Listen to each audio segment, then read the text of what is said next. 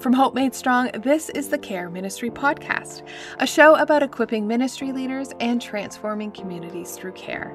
Supporting those in your church and community not only changes individuals' lives, but it grows and strengthens the church. But we want to do that without burning out. So listen in as we learn about tools, strategies, and resources that will equip you, your team, and strengthen Hope. I'm Laura Howe, and welcome to the Care Ministry Podcast. On the show today, we're going to be talking about skills for supporting others and how you, as a ministry leader, are able to effectively offer encouragement and care to those who look to you for support. Along with this super practical episode, I'm also offering a free download. In the show notes, you can download a cheat sheet of responses that you can give to people when they ask for advice. We're going to go into this more in the episode, but support is not advice giving, so it can be really tricky to navigate these direct requests. So grab that download and have these helpful questions and prompts to more effectively support people who are asking for advice. I am excited about this episode because it is super practical. I'm going to be giving you 5 skills that you can put into practice in your very next conversation. In fact, if you are listening to this episode and you use these tips in the next few days, I want to hear about it. I would love to know how you have used these 5 skills. Now, I've learned these the hard way, let me tell you, and I want you to learn from my mistakes. When I started my career as a case manager with a community mental health clinic, I was 25 years old and I was thinking I was going to save the world. I was eager to offer hope and walk alongside those who were struggling. But after only a few months, I was getting yet again another message. Your client is requesting a new worker. Now, the first 2 clients I could understand. One actually asked me if I was a high school placement student. So I could understand that this 45-year-old man didn't want help from who he saw was a kid. And the woman struggling with postpartum didn't want support from someone who never had children. So I get those. Those make sense to me. But I do remember at the time thinking, I'm not a kid. But looking back, yeah, I totally was a young kid. In those first few years of counseling and as a case manager, there was a huge learning curve. Not only did I have to learn how to build rapport and trust with people, but I put myself in potentially dangerous situations in a desperate attempt to help people get out of addictions and mental health crises. I had to learn quickly how to communicate boundaries because I was also working in the small community that I lived in. A lot of lessons were learned, and I would like to share with you my top 5 skills that I have learned for an effective support session. The first one being that we are supporters, not saviors. Have you ever found yourself sitting on the couch thirsty but too tired or lazy to get up and get yourself a drink? And then someone goes by or walks by and you say, "Hey, while you're up, do you mind getting me some water?" I think I've done this a number of times to my husband. You're comfortable on the couch and the person is now in a better position, and that's easier for them to get you what you need. That's what it can feel like for people who are struggling. They're tired, they're worn out, and you are already up. You are in a better position to provide the solution. You have found success where they have felt failure. As human beings, it's normal to ask for help and support from those who are in a better position than ourselves. Our feelings of defeat paralyze us, and our failure to overcome robs us of our confidence. But we are to be supporters, not saviors. We offer consistent encouragement and a safe place for people to wrestle through life's difficult challenges. We are cheerleaders, and when people can't have hope for their own future, we become the caretakers of hope and hold it until they have the ability to take it back. We are to work with someone, not for someone. Let me repeat that. I think we need to hear that again. We are to work with people. We are not supposed to work for people. I find that a quick and simple way to check if I've crossed over that line of supporter to savior is to ask, am I working harder than the person I'm supporting? If the answer is yes, then I probably need to take a step back and let the person take the lead and be the hero of their own life. And this is why it's important to avoid giving advice. When someone is asking for support, it's usually because they're tired and tried everything in their power and it's just not working. They're overwhelmed and defeated, and our job is to come alongside them and become supporters, not saviors. When we approach our helping work as supporters and not saviors, we see God-given talents and strengths within others, and we support them to find their way out. They build confidence and resilience and trust in God rather than becoming dependent on us. Now, the second skill is knowing when to listen, like really actually listen. When people finally get enough courage to ask for help, it usually means an issue has been festering in their life or in their mind for a while, and you might be the first person that they have talked to about this.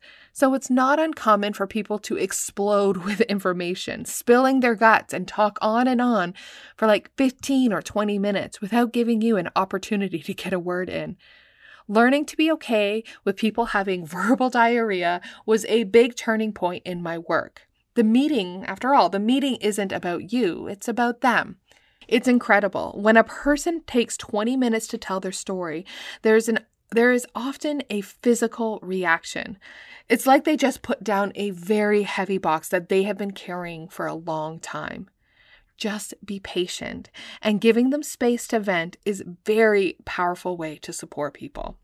Once you've given a reasonable amount of time for them to vent, it's time for you to put to work your active listening skills. Active listening is the primary tool for supporting others, and it means to fully concentrate on what's being said rather than just passively hearing the message. I've even heard it described as listening with all your senses. But I think these descriptions fall short. To actively listen is to listen with curiosity, listening with the intent to know more, to explore, to intentionally seek out the who, what, why, and how of the person's story. So often we listen to find proof of our point, or even more common is to be pretending to listen, but actually really be formulating a response in your mind.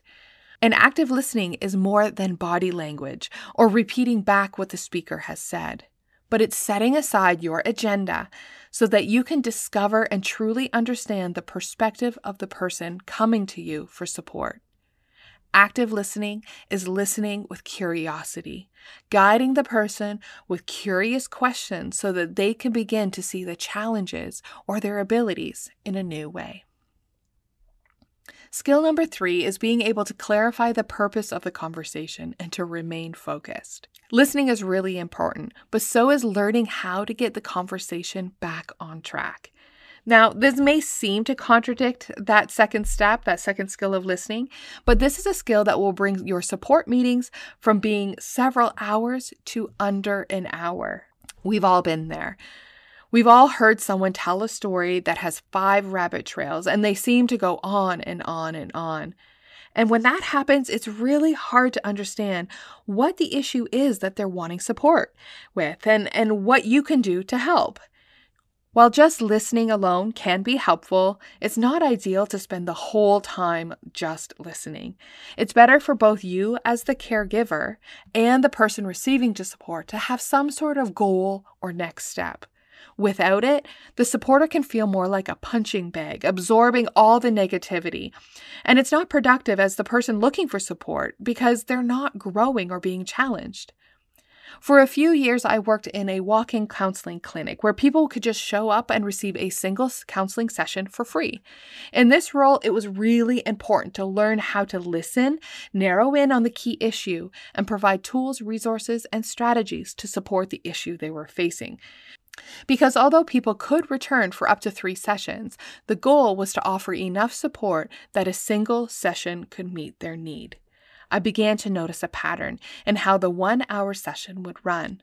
I would patiently listen for about 20 minutes as people would share their story and experiences.